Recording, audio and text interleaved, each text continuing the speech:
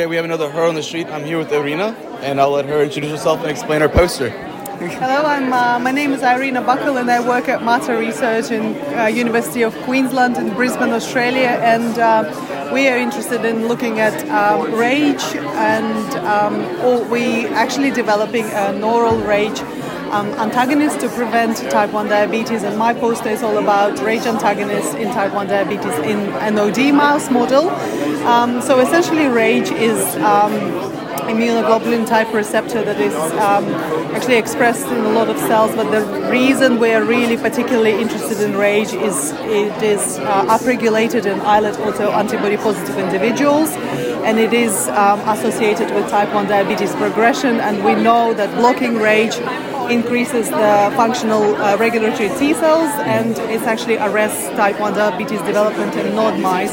So we did a bit of a study where we essentially looked at immunological profiling after just the 2 weeks. I forgot to mention that the beauty of our treatment is actually an orally available drug. Right. And we're treating our mice orally with the idea that it is, of course, much better option for individuals with type 1 diabetes. So these mice were treated, for the immunological study, these mice were treated just for 2 weeks daily. And we are looking, we have published previously, and we have some indication that it is potentially a regulatory T cell driven mechanism. And after 2 weeks treatment, we indeed see the increase in regulatory T cells in spleens and decrease of CD8 positive T cells in the pancreatic lymph node. But what we do also see is that those Tregs are actually really quite functional, because it's evidenced by ICOS, upregulation in ICOS expression and TIGIT expression in both spleen and pancreatic lymph nodes. And if we treat these mice for longer, we see the reduction of insulitis, a better blood glucose levels during OGTT testing, and it's actually incidence study is also orally available rage antagonist treatment in these mice delays type 1 diabetes significantly, or autoimmune-like diabetes in these mice. Right. So we are very hopeful moving forward, and still investigating what are other mechanisms that are responsible for this protection. And we are doing this complex experiment at the moment where we are mixing the splenocytes from treated mice together with splenocytes from diabetic animals, and we injecting them into NOD skids, and there are of course no T or B cells in these animals, and we're just monitoring for diabetes progression. And essentially, if we see a delay in our diabetic splenocytes mixed with oral rage antagonist treated mice, we would expect to see a delay, but as I said, this experiment is still in progress, so we are just very low on numbers at the moment. So that's in a nutshell it. And thank you very much for talking to me.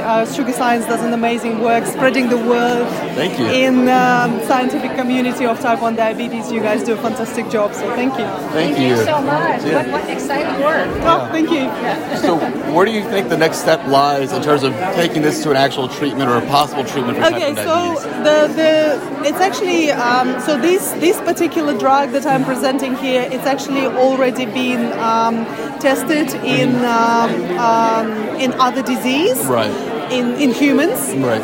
And it's shown to be safe, and the toxicity studies obviously have been done. Right.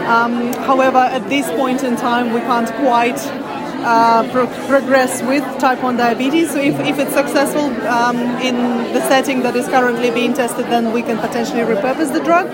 But we are testing other potential combinations, and of course with the anti-CD3 treatment being approved, we are considering and currently doing some work with combination treatments with anti-CD3, because we need to be mindful of the fact that this is now a go-to therapy. Right. So we are doing some work regarding that as well. So.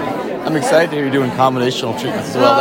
And as we have heard today from many, it's the way to go, right? It is. And it's always has been. It's such a heterogeneous disease. I don't think we have an option of just cherry picking one particular component. We really have to target, and I think Mark Atkinson really showed it beautifully today, this morning, how really you have to target every single aspect of the disease. So I don't think we have an option.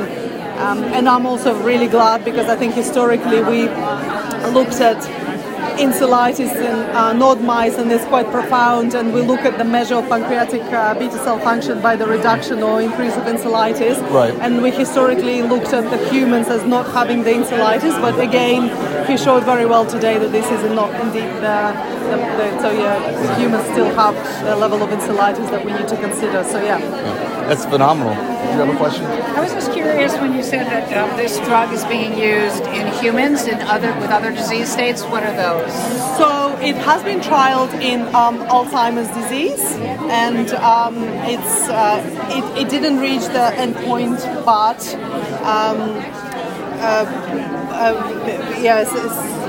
like I said, it has been actually purchased by a company that is looking at that drug in a cancer sort of setting.